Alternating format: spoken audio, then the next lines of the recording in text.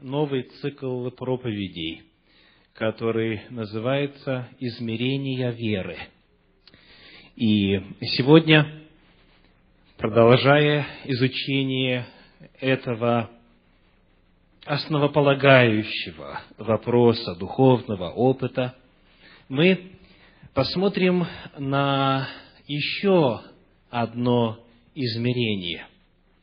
В минувшую субботу звучала проповедь на тему «Вера как что?» Вера как знание. Вера как знание – это первое измерение веры, которое мы находим в Священном Писании. С этого все начинается. Вера от слышания, а слышание от Слова Божия. Вера по своей природе есть принятие фактов и согласие с ними, согласие с истиной. Вера как знание. Но этим, конечно же, вера не исчерпывается. И на протяжении сегодняшней и последующих проповедей мы будем с вами открывать новые измерения, новые грани веры. Будем совершать восхождение по ступеням веры, как они представлены, как они открыты в Слове Божьем, в Священном Писании. Второе измерение, вторая ступень веры – вера как функция воли. Приглашаю вас открыть Слово Божье, послание к Евреям, 11 главу. Евреям, 11 глава, 6 стих говорит: «А без веры угодить Богу невозможно, ибо надобно, чтобы приходящий к Богу веровал, что Он есть, и ищущим Его воздает». В 6 стихе перед нами представлено два вида веры, два измерения веры. Первый – это то, о чем мы говорили в прошлый раз, а именно вера как действие интеллекта. Надобно, чтобы приходящий к Богу веровал во что? То, что Он есть. То есть, иными словами, нужно, чтобы вначале на пути веры человек принимал факт наличия, факт существования Бога. Это далеко не данность. Мы с вами большей частью выросли в стране, которая говорила, что Бога нет. Этот факт отрицался. И потому вначале нужно выйти на эту ступень, подняться на эту ступень, для того, чтобы выяснить факты и принять их на уровне интеллекта, на уровне сознания. И принять это знание, принять эту истину о том, что да, Бог реален, Он есть, Он реально существует. И это то, о чем мы говорили в прошлый раз. Но в этом стихе апостол продолжает. «Без веры угодить Богу невозможно, ибо надобно, чтобы приходящий к Богу веровал, что Он есть». Это первый шаг. И что сказано дальше? «И ищущим Его воздает». Перед нами здесь путь вверх. Человек ищет Бога. И затем путь вниз. Бог таковому воздает. Это описание взаимоотношений. Первый уровень – вера как действие интеллекта, признание существования Бога, признание факта. Второй уровень – использование этого факта. Да, Бог есть. Теперь вопрос, что же это значит на практике? Если Он есть, если Он реально существует, как теперь я обладая этим ценнейшим знанием, увидев его истинность, как теперь я буду жить? Как теперь я буду относиться к Богу сквозь призму этого знания, сквозь призму этого факта? И потому второй шаг, вторая ступень – ищущим Его. Значит, что делающим? Пользующимся этой верой. Значит, на основании факта существования Бога, делающим шаги, совершающим движение, меняющим каким-то образом свою жизнь, что-то делающим по отношению к тому Богу, факт существования которого они признали. Второе измерение веры – это вера как действие воли. Человек принимает решение действовать в соответствии с принятой и утвержденной в его сознании истиной. Итак, вот перед нами коротко описание второго вида веры. Это использование знания, обретенного на первом этапе. В этой же 11 главе послания к евреям в 1 стихе содержится удивительно глубокое и важное определение веры. Давайте прочитаем вместе. Евреям, 11 глава, 1 стих. «Вера же есть осуществление ожидаемого и уверенность в невидимом». Мы сегодня будем рассматривать с вами первую часть этой формулы веры. Вера есть осуществление ожидаемого. Давайте подберем ряд синонимов. Что значит осуществление? Вот, допустим, вы долго мечтали о том, чтобы провести отпуск на Гавайях, допустим. Вы узнавали информацию, узнавали цены, собирались свидетельства побывавших там, и вот вопрос решен. Хотим сами побывать там. Что значит слово «осуществление» в данном случае? Это значит, что вы потратите такие деньги. Это значит, что вы приедете таки в аэропорт, переборете свой страх высоты и самолетов, и вы все-таки воплотите в реальность вот эти планы и эту вашу мечту. А осуществление означает что? Воплощение в реальность, когда идея материализуется. Так или нет? Вера, сказано, есть осуществление. Давайте посмотрим, как другие переводы передают эту мысль, для того, чтобы нам поглубже и поосновательнее ее понять. Сказано так. Один из англоязычных переводов, New American Bible, говорит: Faith is the realization of what is hoped for. Realization. Это что? Исполнение, реализация. А вот один из русскоязычных переводов современных говорит, перевод «Живой поток», вера же есть овеществление того, на что надеются. И я думаю, это самое удачное в русском языке определение. Осуществление или овеществление, то есть материализация.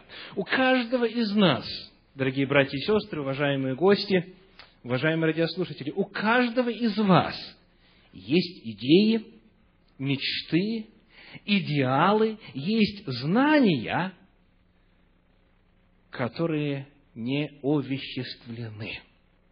Они так и остаются знанием, они так и остаются информацией, идеей, может быть, мечтой, каким-то идеалом, но они не явлены в реальности. Почему? Потому что нет веры. Вера является способом, является мостиком от желаемого к действительному, от идеи к ее воплощению. Повторим еще раз. Я прочитаю и попрошу вас повторить вслух вот это определение веры. Вера же есть овеществление того, на что надеются. Готовы? Вера же есть овеществление того, на что надеются. Вера – это способ материализации того, что было обретено на первом этапе. Вера как знание. И вот теперь человек стоит перед очень важным рубежом. Давайте прочитаем в послании к евреям, здесь рядышком, в 4 главе стихи 1 и 2. Евреям 4 глава, стихи 1 и 2.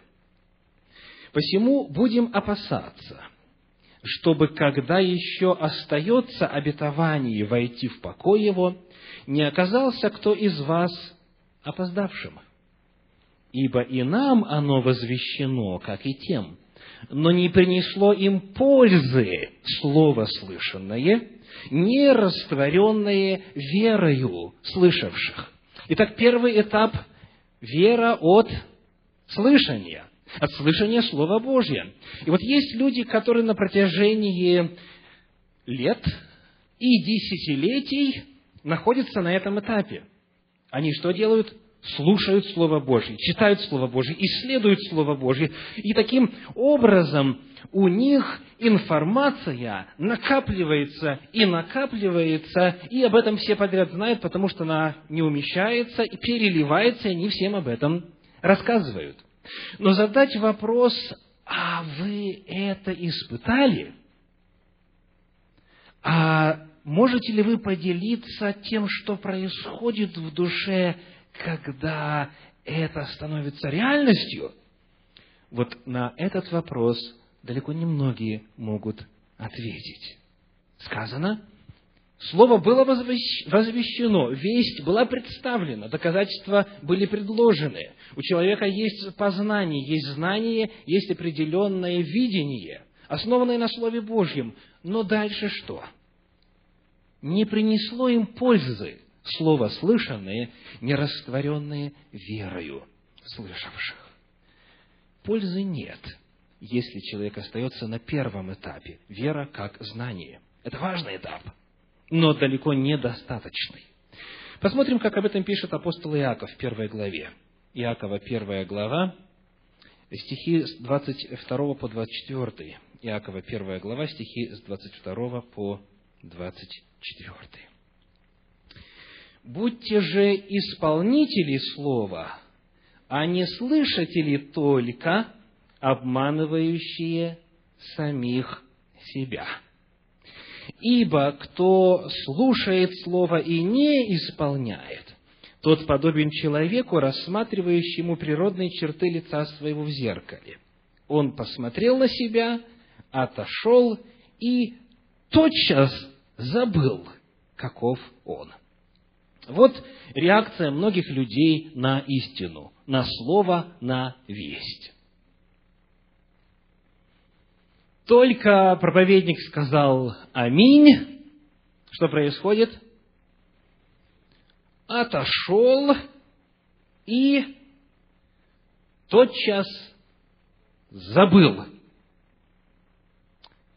Почему так происходит? И реально ли это? Скажите, кто из вас мог бы сейчас воспроизвести доказательства какой-нибудь геометрической теоремы из 11 класса, за которую вы получили 5 в свое время? Что произошло? Улетучилось. Забыли. Почему? Потому что не используете ее, правда? А если вы, допустим, преподаете этот материал, или вам приходится решать какие-то инженерные проблемы с использованием этой теоремы, то вы точно всегда ее будете знать и будете в состоянии произвести. Вот разница между знанием полученным и неиспользуемым. Вот это второе измерение веры. Отошел и тотчас забыл. Огромное количество людей получают знания только для того, чтобы потом ими не пользоваться. И исследователи в области образования утверждают, что в конечном итоге успешными становятся те, кто, изучив материал, начинают его применять. Выучив, допустим, какой-нибудь экономический закон или закон инвестирования, они не просто говорят: теперь я и об этом знаю. Они говорят: что я могу сделать сегодня, чтобы применить этот закон и через год стать чуть более благосостоятельным в финансовом отношении. Они начинают действовать, и разница между теми, кто процветает и не процветает, простая. Одни начинают, поверив в истинность этого принципа и этого способа, начинают действовать, исходя из своих убеждений, а другие нет. И таким образом слово слышанное не приносит пользы. А если человек прослушал, изучил, принял, согласился и отошед тотчас исполнил, то тогда он в конечном итоге добивается успеха. Помните ли вы человека, который услышал, уразумел и тотчас же исполнил? Из страниц Священного Писания. Много примеров. Давайте посмотрим здесь рядышком книга «Деяния апостолов», 8 глава, стихи с 34 по 38.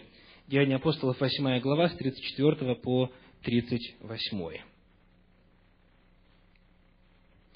Евнух же сказал Филиппу: «Прошу тебя сказать, о ком пророк говорит это, о себе ли или о ком другом?» Филипп отверз уста свои и, начав от сего Писания, благовествовал ему об Иисусе. Между тем, продолжая путь, они приехали к воде, и Евнух говорит: «Вот вода, что препятствует мне креститься?» Филипп же сказал ему: «Если веруешь от всего сердца, можно». Он сказал в ответ: «Верую, что Иисус Христос есть Сын Божий». И приказал остановить колесницу, и сошли оба в воду, Филипп и Евнух, и крестил его. Помните ситуацию? Евнух едет в колеснице, возвращается из Иерусалима в Эфиопию и читает книгу пророка Исаии. То есть, что делает? Набирает информацию, да? Набирает информацию, систематизирует, пытается понять, не может все понять. И вот Господь посылает ему специалиста, тот раскрывает, истолковывает, разъясняет. И когда все становится понятным, Евнух говорит: а чего ждать? Зачем ждать? Зачем ждать? Вот вода, что препятствует мне креститься? Если веруешь, значит можно. Оказывается, все достаточно просто. Вы узнали истину, увидели, что это истина. Следующий шаг. Нужно принять решение. Вот где вера как функция воли. Человек принимает решение и говорит: во свете всего сказанного, вот что мне нужно делать. И он принимает решение и делает это. Давайте посмотрим на еще один пример. Деяния апостолов, 17 глава, стихи с 30 по 34. Деяния апостолов, 17 глава, с 30 по 34. «Итак, оставляя времена неведения, — проповедует апостол Павел в Ареопаге, в Афинах, — Бог ныне повелевает людям всем повсюду покаяться, ибо Он назначил день, в который будет праведно судить вселенную, посредством предопределенного им мужа, подав удостоверение всем, воскресив его из мертвых». Вот теперь прошу вашего внимания на попытку определения 3 типов реакции на эти слова, на эту идею, на эту истину. услышавшие о воскресении мертвых, одни, номер один, что делали? Насмехались. То есть, причина? Они посчитали, что эта информация недостоверна. То есть, они не поднялись на первый уровень. Они услышали, их мозг сказал: нет, не похоже на то, во что мы раньше верили. И вместо того, чтобы дальше исследовать, они говорят: ха-ха-ха. Нет, такого не может быть, потому что не может быть никогда. Насмехались, потому отвергают. Они не взошли на первую ступень веры. Вера как знание. Дальше. А другие говорили: об этом послушаем тебя в другое время. Смотрите, они не говорят: это все небылицы и недостойно нашего внимания. Они не отвергают, они не говорят о том, что это невероятно. Они просто говорят: нам надо подумать. То есть, иными словами, мы сейчас не можем принять решение, об этом послушаем тебя в другой раз. Они откладывают принятие решения. И третье. Некоторые же мужи, приставшие к нему, уверовали. Между ними были Дионисий Ареопагит и женщина имени Дамарь, и другие с ними. 3 типа реакции на весть Божью, на истину Слова Божьего. Первое – отторжение, насмехаются. Вторые говорят: в другой раз послушаем. То есть, они откладывают принятие решения. И третье – принимают. В какой категории находитесь вы? По моему опыту, большинство людей, которых я встречал, находятся во второй категории. Они не противоречат и не отвергают открыто, но они говорят: да, интересно, да, хорошо, да, правильно. Даже так говорят: мы видим, что это в действительности так, но... И вот теперь суть. Об этом послушаем тебя в другой раз. Если человек, увидев, что это истина, если человек, собрав информацию, понимает, что это реальность, это факт, и тут же, сразу же не принимает решения, то, как правило, что происходит? Он решение не принимает никогда.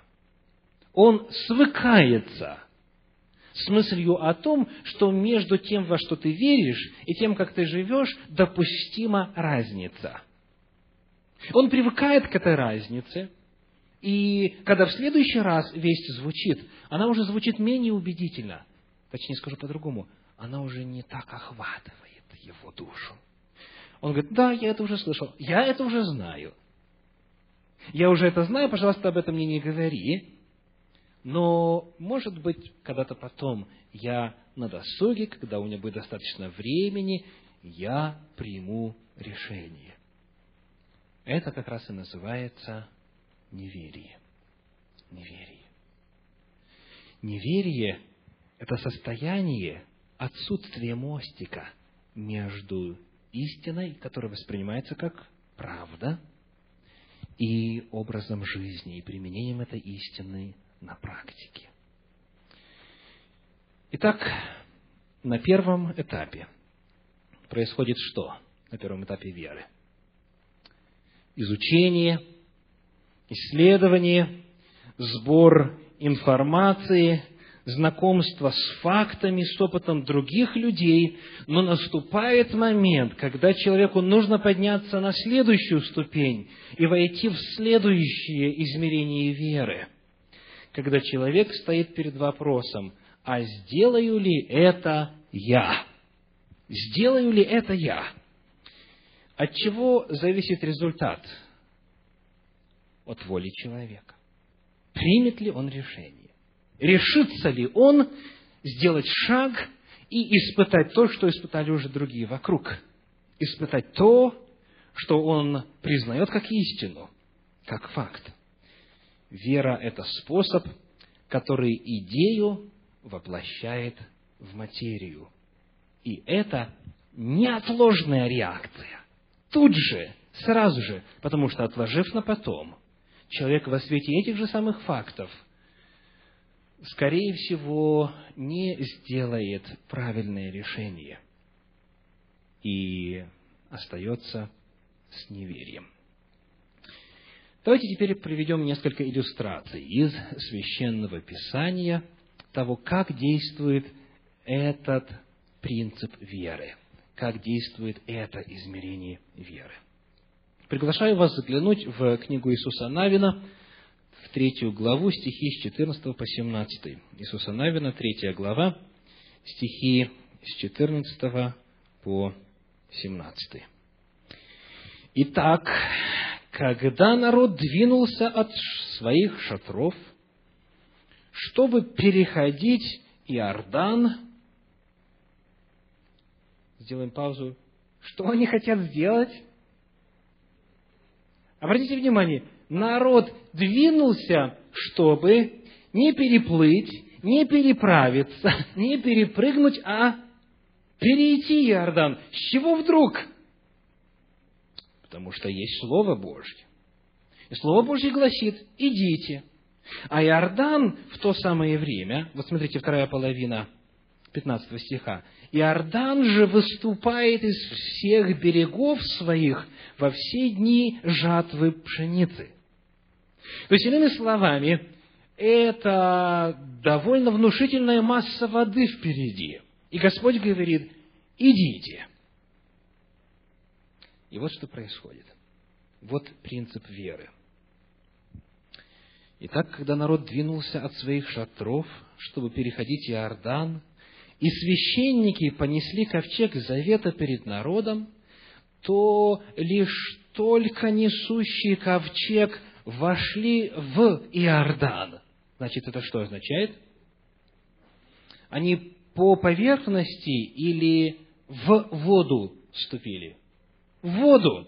Итак, только лишь несущие ковчег вошли в Иордан, и ноги священников, несших ковчег, погрузились в воду Иордана. То есть это что означает? Это означает, что человек, услышав Божье повеление: идите, действует, принимает решение действовать, и когда он делает первые шаги, он пока еще не видит никаких признаков того, что его вера как-то на самом деле воплощается в реальность, потому что его ноги погружаются. И он знает, что по всем законам, чем дальше я пойду, тем больше буду погружаться. Вот действие веры. Вера – это шаг в воду с уверенностью, что вода остановится, станет стеною, и я пройду, даже тогда, когда ноги у меня уже влажны от воды, и пока никаких признаков нету. Итак, вот они встали в воду, вода, текущая сверху, остановилась и стала стеною на весьма большое расстояние до города Адама, который подле Цартана, а текущая в море равнины, в море соленое, ушла и иссякла. И народ переходил против Иерихона. Священники же, несшие ковчег завета Господня, стояли на суше среди Иордана твердую ногою. Все сыны Израилевы переходили по суше, доколе весь народ не перешел через Иордан. Итак, вера, исходя из знания, исходя из Слова Божия, начинает действовать вопреки обстоятельствам, вопреки данным реальности вокруг и преобразовывает эту реальность. Вера же есть что? Овеществление, материализация ожидаемого. Вера является мощным каналом, который меняет материю вокруг нас. Вера, основанная на фактах, на истине Слова Божия, в состоянии творить чудеса. Посмотрим еще на один пример. Книга Исход, глава 14, стихи 15 и 16. Исход, глава 14, стихи 15 и 16. И сказал Господь Моисею: что ты вопиешь ко мне? Скажи сынам Израилевым, чтобы они шли. А ты подними жезл твой и простри руку твою на море, и раздели его, и пройдут сыны Израилевы среди моря по суше. Еще один удивительный пример. Здесь перед нами то поколение, которое видело чудеса Египта. И Господь говорит: ты скажи сынам Израилевым, чтобы они шли. И вновь вопрос: шли куда? В море. Шли в воду. А ты тем временем подними жезл твой и простри руку твою на море, и раздели его.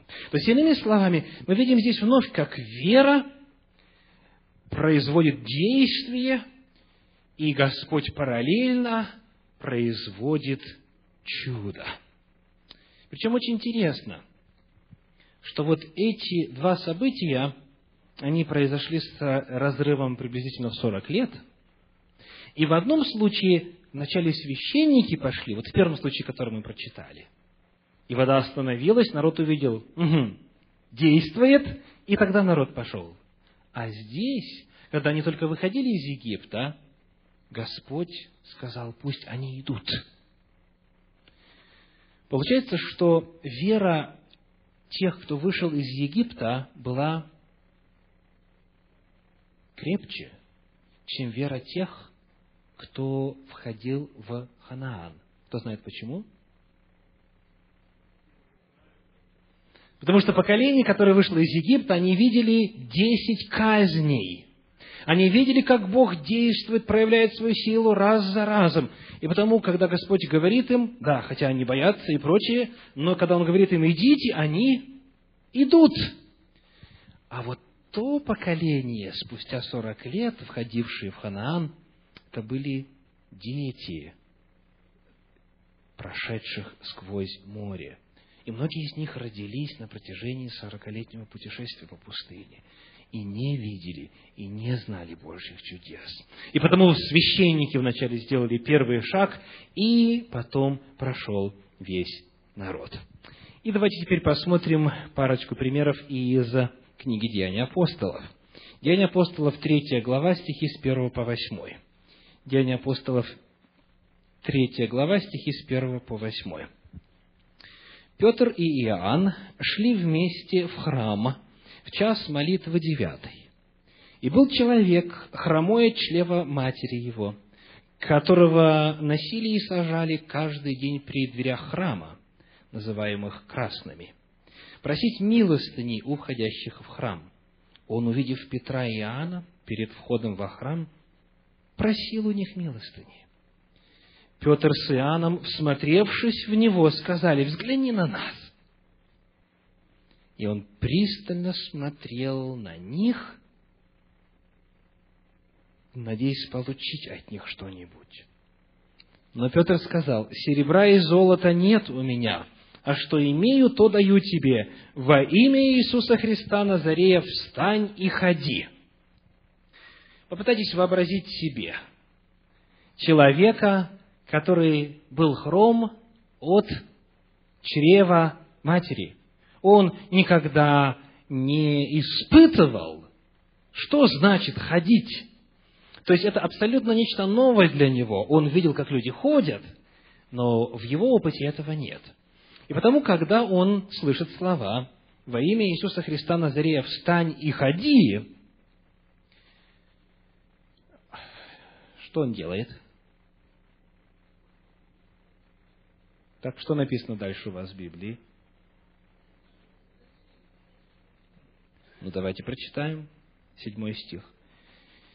«И, взяв его за правую руку, поднял». Кто? Петр. Итак, взяв его за правую руку, поднял, и вдруг укрепились его ступни и колена. То есть, смотрите ситуацию. Человек слышит слова, но он не встает. Петр вынужден помогать им. Он его поднял. И когда он его поднял, и укрепились тогда уже, как говорится, связки и так далее, суставы, он почувствовал, что что-то изменилось. И тогда вот его реакция. Вскочив, встал и начал ходить, и вошел с ними в храм, ходя и скача и хваля Бога. Итак, вот здесь чудо произошло после того, как апостол помог ему. Многие из нас нуждаются в той же самой руке. Когда нам говорят, исполнится то-то и то-то, или делай то-то и то-то, когда Господь говорит, моя воля такова, делай так. Многие из нас нуждаются в том, чтобы кто-то протянул нам руку и помог, поделился своим опытом, сделал это вместе с нами.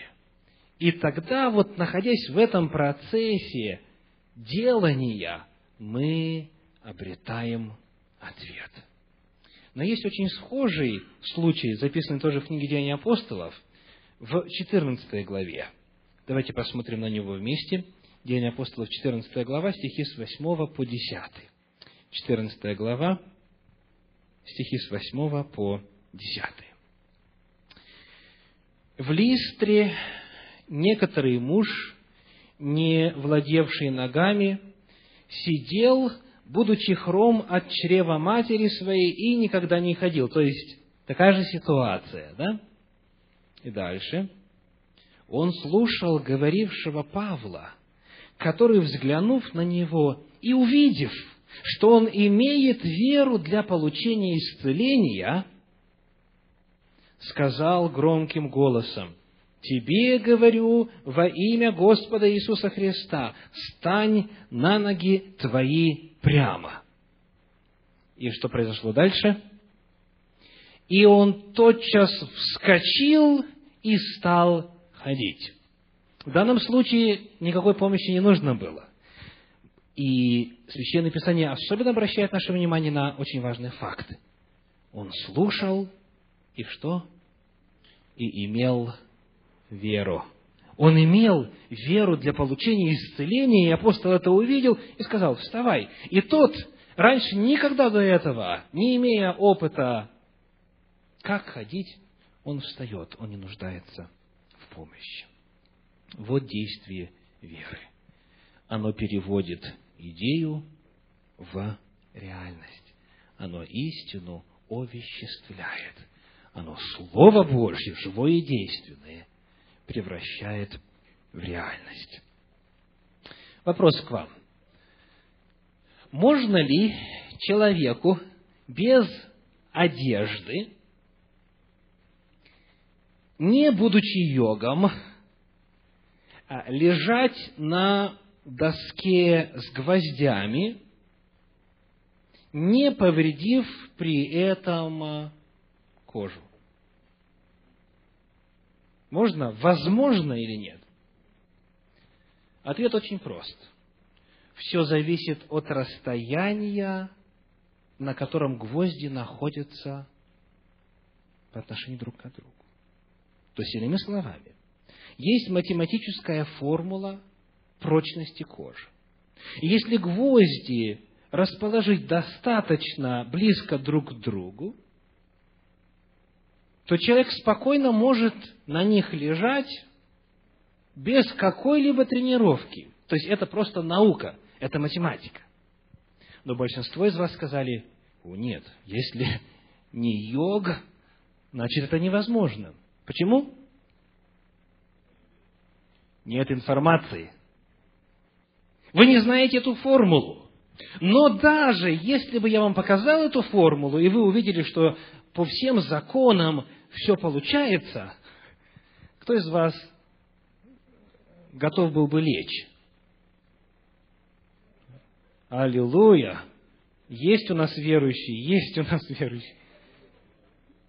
Вот некто из вас пробовал, очень хорошо. Это факт. То есть, иными словами, перед нами истина, Дальше знакомство с нею, и потом результат. Лягу ли я на эти гвозди? А еще вопрос из той же области. Можно ли босыми ногами пройти по раскаленным углям и остаться без ожогов? Можно, если предварительно намочить ноги. Рассказывают, что ранее, в старину, для получения степени доктора физических наук в некоторых странах Европы нужно было продемонстрировать на деле веру в физические законы и истинность этих законов. Очень просто. Омочить ноги в воде и пройти по раскаленным углям. Это физически возможно. Но поскольку большинство из нас этого не делали, нам кажется, что это просто нереально. Еще одна интересная информация. Вы знаете, по крайней мере в общих чертах, закон работы маятника, да? Вот вы прикрепляете, вот, допустим, к центру нашего зала трос, на конце которого увесистый шар, давайте скажем, килограммов 200-300. Так?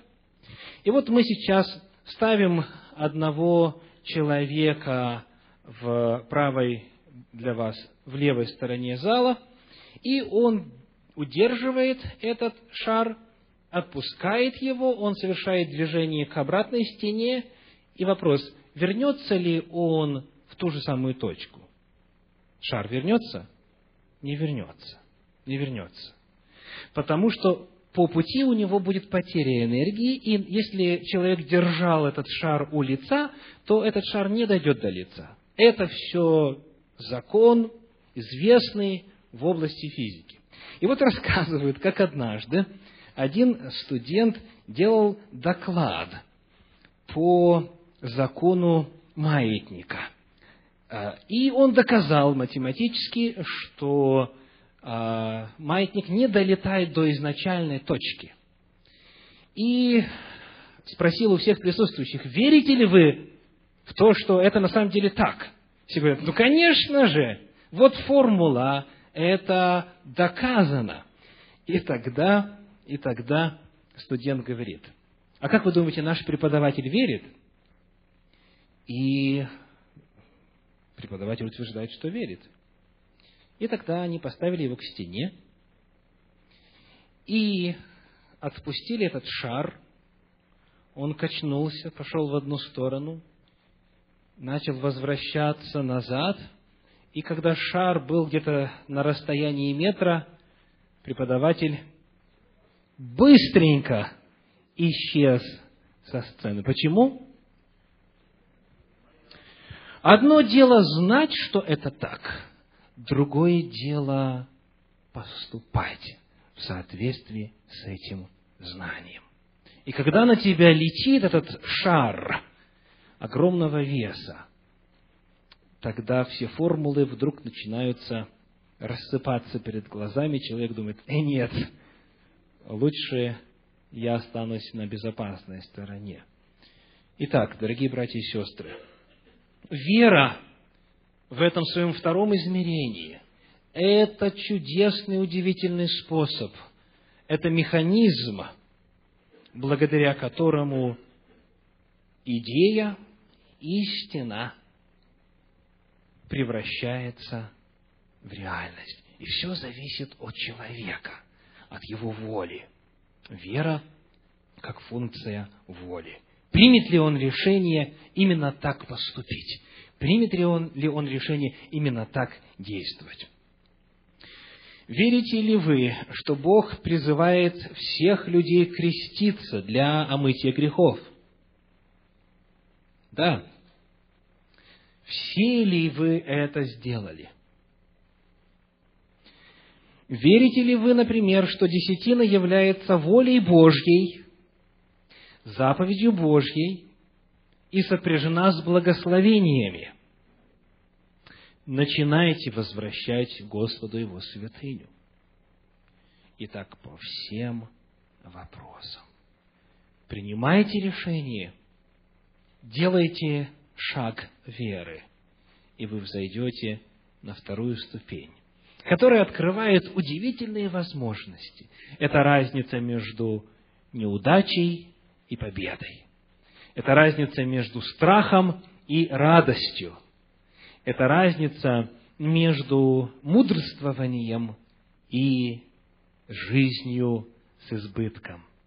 Я призываю вас сегодня, чего бы это ни касалось в плане воли Божьей, с первого шага перейти на второй.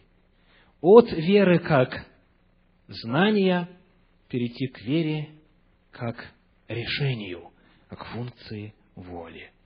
Кто из вас желает сегодня это сделать? Кто из вас желает сегодня подняться в каком-то вопросе на следующий шаг и сказать: да, я, уходя, не забуду, а сделаю, я принимаю решение жить в соответствии с этой верой.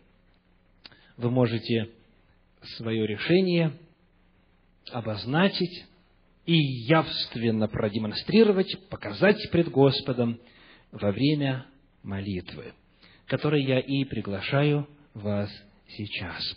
Мы склоним пред Господом колени в молитве. Я приглашаю всех желающих молиться вслух короткой молитвой, лаконичной молитвой. И будет момент, когда я буду молиться,